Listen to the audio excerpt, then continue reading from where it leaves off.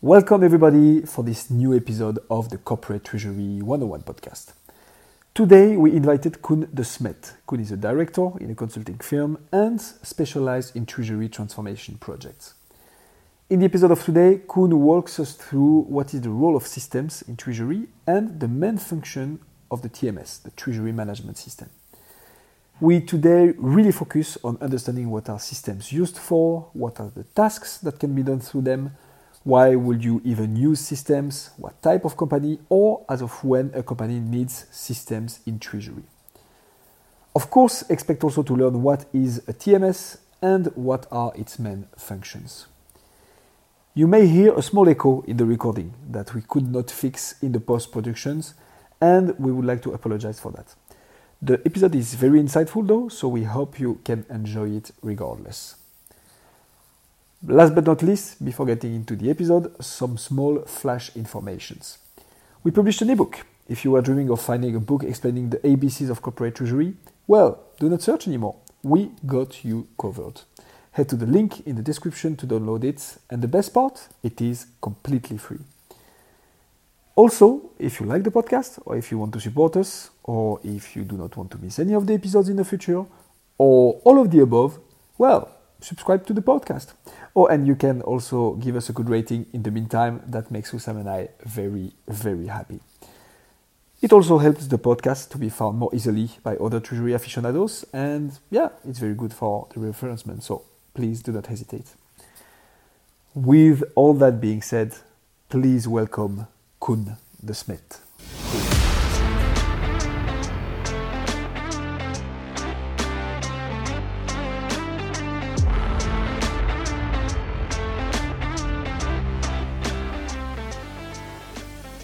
Koen, welcome to the podcast. Super happy to have you here.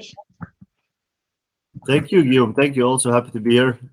It's gonna be very exciting. So maybe before we get into the topic, can you quickly introduce yourself for the people who might not know you?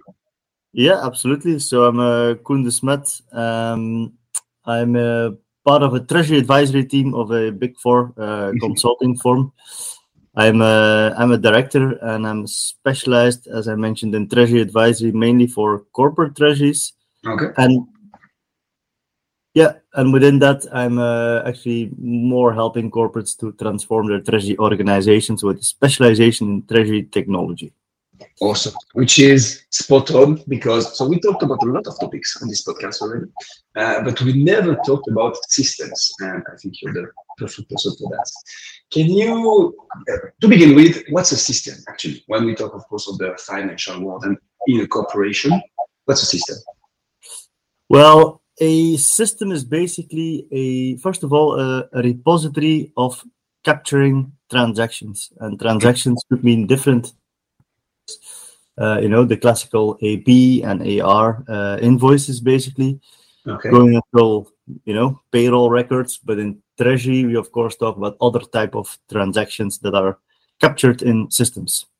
Okay, so AP and AR, just like, let's say people do not have any knowledge of what those could be. What are those terms exactly?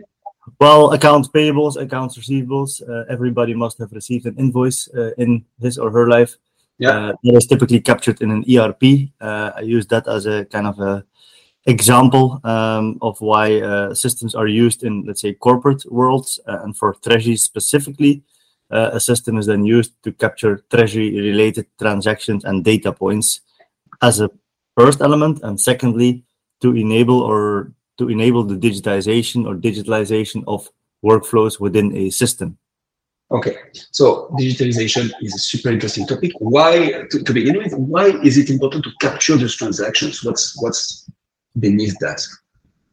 Well, as an example, some of the corporate treasuries that we work with have, let's say, hundreds of bank accounts, first of all.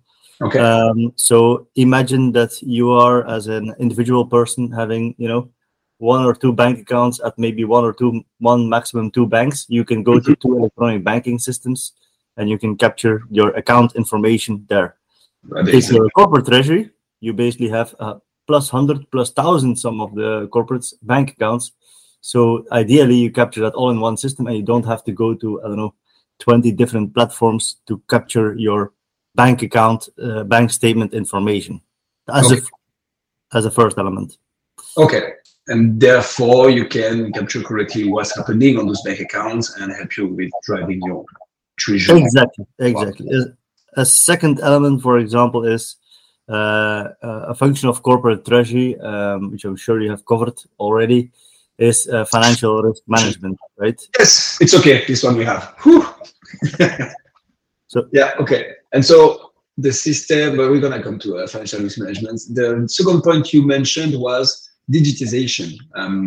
Obviously, that speaks by itself, right? A lot of corporations try to digitize their processes and so on. Why do you want to do so in finance and more precisely in treasury? Why you need digitization in treasury? Yes. Well, just because of the vast majority of transactions that the treasury team is dealing with, which is typically quite large amounts of data and transactions to be dealt with, which is almost impossible or is very error prone and high risk if you do that offline, i.e. in an Excel. Secondly, a treasury function is typically a lean and mean function, which is not staff. Therefore, being able to kind of automate some of these elements in the system is essential to be able to truly act as a value add function. Interesting. Okay, so you'd rather have a system doing a lot of repetitive operations, I guess, rather than having somebody or numerous people doing it by themselves. Exactly, yes. Yeah. So to a certain extent, automate what you can automate to avoid somebody manually having to do a repetitive action that essentially can be automated or semi-automated in a workflow or a tool. Okay. And I imagine the bigger the company, the bigger the amount of bank accounts, as you mentioned earlier, so the more relevant becomes the systems in Treasury. Exactly, yeah. There is, that's what you see also with the, let's say, companies that are fast growing, that they've outgrown almost their treasury function, and that their treasury function is still operating as a, let's say, a smaller or medium-sized company. That suddenly then requires to catch up to be able to catch up with the company's complexity as such as well. Okay. Yeah, makes a lot of sense. And you mentioned earlier the financial risk as well. So I know I've read on LinkedIn, sometimes people do not call it a treasury management system, but a treasury risk management system. What's the dimension of the financial risk here in the system? How does it help? So it will capture the transactions, right? When you do your hedges, for instance, but what else? What's in there? Yeah, so it starts, of course, with exposure risk management, exposure management, right? So ultimately, if you want to hedge, you need to understand what your exposures are, and typically, exposures are FX exposures, so foreign exchange that are arising from the balance sheet or off the balance sheet.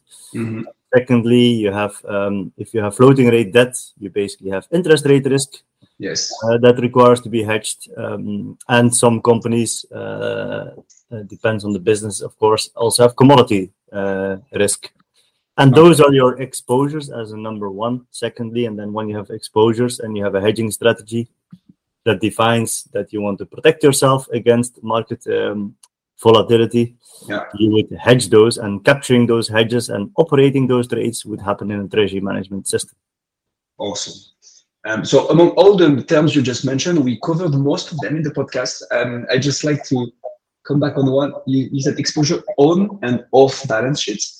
Can you quickly walk us through that? What does that mean? Yeah, so basically on balance sheet, coming back to my very earlier point around AP and AR. Yes. So that means as soon as you book an invoice, it's on your balance sheet, right? That means that it is an exposure that is out there that can be hedged. Off balance sheet means a forecast of an expected, let's say, future sale or receipt. Okay. We see, for example, companies in project-related businesses doing a lot of cash flow hedging, which is typically off balance sheet. Okay, so typically what you're sure is going to happen will be on balance. I mean, in an ideal world where everything happens as it should, on balance sheet would mean it's an invoice that has been issued, so it will happen. And off balance sheet would be more, it's something that we predict, foresee, but it's not, I mean, the amount may vary. That's, exactly. There's more uncertainty around that. So typically you would see companies not 100% hedging their exposure, but rather taking a bit more a prudent approach there. Okay. Or gamble them out of it and hope for the better on the market. That's also an option, I guess. Okay. Yeah. Anything else in the role of systems in Treasury? Because that was going to be one of my questions, but I feel we covered it with the reconciliation, recording of the transactions, the financial risk aspect of it. Anything else? Yeah, it's of course what I briefly touched upon as well, your funding and investments, right? So some companies have a shortage in cash, some have excess in cash. So Absolutely. that means you need to be able to track your loans, your debt issuance, your investments that you put at banks, your money market funds. Okay. That is all captured in treasury management systems. Lastly, there's also cash management. So basically, if you have those 1,000 bank accounts, which are then typically part of some sort of a pooling structure that needs to be tracked accordingly in a treasury management system. Yeah. And then you, of course, have your treasury accounting, right? So once you captured all those transactions, you need to account for them. Yes. And that's then also operated by the treasury management system that in most cases serves as a sub-ledger to the general ledger to basically create the accounting entries and typically interface them to an ERP back again as well. Okay, so cool. Those are a lot of fancy words. I love it. So that's really clear. Just to summarize this, I would say that the system is just used to record and track everything, so you can drive your financial decisions in the most efficient way. That's Correct. good. Okay. And regarding the treasury accounting, that's for some reasons because I don't really like it. Something we didn't cover in the podcast yet. But so what is happening in here? So sub-ledger, general ledger. What do you mean by that? Yeah. Let me try to explain that. So no pressure. If you have a let's say a forward, an FX forward, right? That means I'm buying and selling a currency against another currency at a future date, right? Yes. That means that trade will, of course, requires to be tracked in your accounting. So, for example, at month end, you would do typically a mark to market, right, to understand what's the value of my forward right now today. So you compare it to the rate that are currently on the market against the one you contracted it at. Exactly. Without going into the details as to how to do that. Okay. That means that let's say unrealized profit and loss that trade will bear has to be booked, and that gets booked at month end, typically by a treasury management system. And that's why I'm saying a sub-ledger, because it only captures the treasury related accounting entries within its system, and it will then interface those to the general ledger where everything else is captured, your balance sheet, your P&L, and so forth. That is then tracked there accordingly. Super clear. Thanks a lot. Sorry, that was a bit of an unplanned question, but super clear. And the general ledger will be at the ERP level, I imagine, or something like that. Yes, that is typically the case. Super clear. Does every company have a treasury-related system, or as of when do we have a treasury system? Well, there's no golden rule as to when you should get a treasury management system in terms of, for example, total turnover of a company, right? Let's say as of 1 billion, you should get a system. There's no such rule as that. Okay. I think you need to look at your complexity in which you operate. Yeah. And then that will define basically what are my broader treasury requirements or needs. And then that will then define whether you need a system or not, right? And it will also depend again on the volume of transactions and so forth. Okay. To use an example, if you have a company that purely operates within, let's say, a single country, just as an example, taking Belgium, and just purely has transactions within Belgium, has no foreign exchange risk, has only a handful of bank accounts, a treasury management system might be overkill. However, if a company starts to grow and starts to export and import from various countries and therefore has foreign exchange risk, has bank accounts all over the world, then it becomes suddenly unmanageable to do that outside of a system. And that would be then, when the company would start requiring a system to do things properly, efficiently, and without reducing risk. Okay. So it's not that much about the size of the company, but more the complexity of its financial transaction operations. However, we mentioned as of when you start to have a lot of transactions and a lot of bank accounts, I guess the bigger the company, the higher the amount of those, right? So it can also be linked to that. But it's more, first criteria is more complexity of the treasury landscape than the actual assets. Okay. Very interesting. And is there a moment where it becomes critical? So you are in multiple countries, you have FX hedges or FX exposure, at least, that you might want to hedge. You have bank accounts throughout the world, different currencies, loans, as you mentioned, with variable interest rates and so on. There it becomes critical to have a treasury management system. Yeah, I mean, that's every company, of course, to decide that amongst themselves. I think if indeed if your company starts to, outgrow your supporting functions, then your supporting functions probably need to grow with you. Mm-hmm. And that is, again, there's no kind of left or right answer here. It's more the companies to be evaluated themselves. You can basically, increase your team with 10 FTEs and still do it offline. Yeah. But that doesn't mean that none of those 10 FTEs will ever make a mistake. While they can still make a mistake in the treasury management system, it would be much more controlled, much more centralized, and so forth. So that, I think, is each company to define it themselves. But typically, the answer is pretty obvious. Okay, that makes a lot of sense. So not depending on the risk appetite here, but how far they want to automate the processes and how digital they want their landscape to be. Yeah, very clear.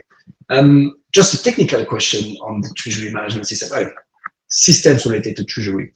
How do they work exactly? Is it a license? Most of the people know about SAP, right, and Oracle. But when it comes to systems in treasury, are we talking about software as a service? Are we talking about licenses now? How does it work exactly? What's the process? So similar to other systems, I think what we are seeing in the market is a very big shift towards SaaS, and let me try to spell it in full. So that's software as a service, and SaaS applications is more and more, let's say, the way to go. So in fact, what you can get is a treasury management system. You could either, let's say, install what they call on-premise, which is a bit what we saw 10, 15 years ago, where most corporates were basically installing that service on their own server sites, right? Okay. So how ERPs were typically done. Now we are seeing a shift towards, and those are, let's say, option 2 and 3, towards private cloud. That means, that is often a term that is used interchangeably with SaaS, but that's actually not correct. So private cloud is where a system vendor will host the application on their server sites, but you basically have your own private application, let's say, at that vendor, your own private database. Whereas with SaaS, you're basically are accessing a software and a solution that is also accessed by other corporates. Everybody has, of course, his or her part or his part of the database, but it's all managed by the vendor. And the big difference is system upgrades. In a SaaS application, an upgrade is done on the fly, basically over the weekend. In all the two other options I mentioned, on-premise or private cloud, that is done as in, let's say, a mini project that requires specific handling because of the nature of that deployment or installation. So you're now even anticipating my questions. But so why would anybody go for the private cloud solution then? If you need every time to mobilize some resources in order to do this mini project rather than having the software company just updating it over the weekend, why would you choose a private cloud nonetheless? There is some vendors and applications that basically are not yet offered as a SaaS solution. That's number one. Basically, you don't have the choice. The most important difference is the configuration and customization ability of SaaS applications. There's a certain limit to that because you're all using, the same software, the same functions, and not everybody can kind of get all their wishes in the system and customize certain things or workflows, because they're also used by other corporations, let's say. In a private cloud and an on-premise solution, you have much more flexibility there, where you can basically get your own custom solutions in the system. Awesome. So it's about having a standard product that everybody use the same version of, or having it customized for. Is it something corporations seek a lot, like having something very tailored for the treasury function because of the complexity of it? Or what's the state of the market on that? Again, there's a big evolution been done there, that if you 15 years talk to a corporation, they will typically come with their requirements and kind of fit the system of the vendor to meet those requirements and specific needs. And therefore, you would typically have more customizations, because, there is a certain process that needs to be installed in a system, and it's not standard, and it requires coding changes of the software.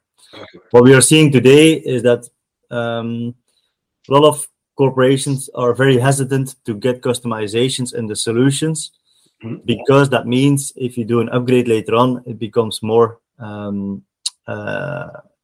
there's more workload, more cumbersome. Exactly, that was the word I was looking for. So that I think is a key thing, and that's what we are seeing, that more and more standard solutions are basically adopted by corporations that are offered by the vendor, and processes are rather changed than trying to change systems.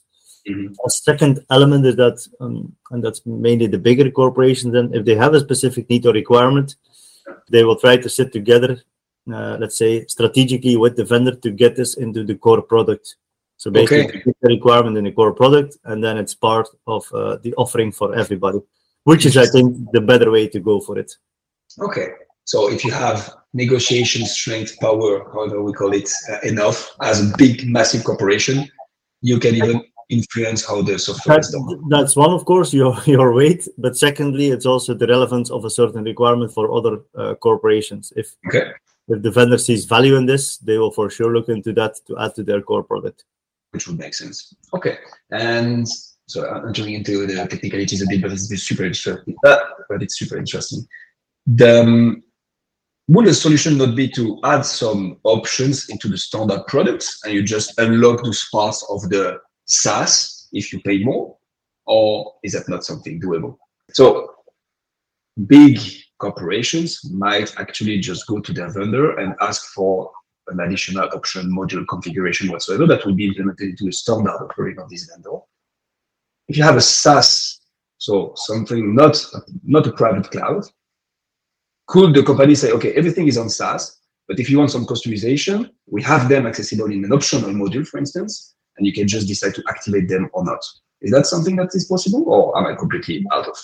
Not to my knowledge, but it's actually a good question. So you could then, look into, I'm not going to call it workaround solutions, but add-ons to your treasury management system, right? So basically, for example, have an RPA tool that kind of pulls data in and out your system to achieve the same, as an example, so robotics process automation. But I think more importantly is there's user groups, right, of vendors that are meeting annually, biannually.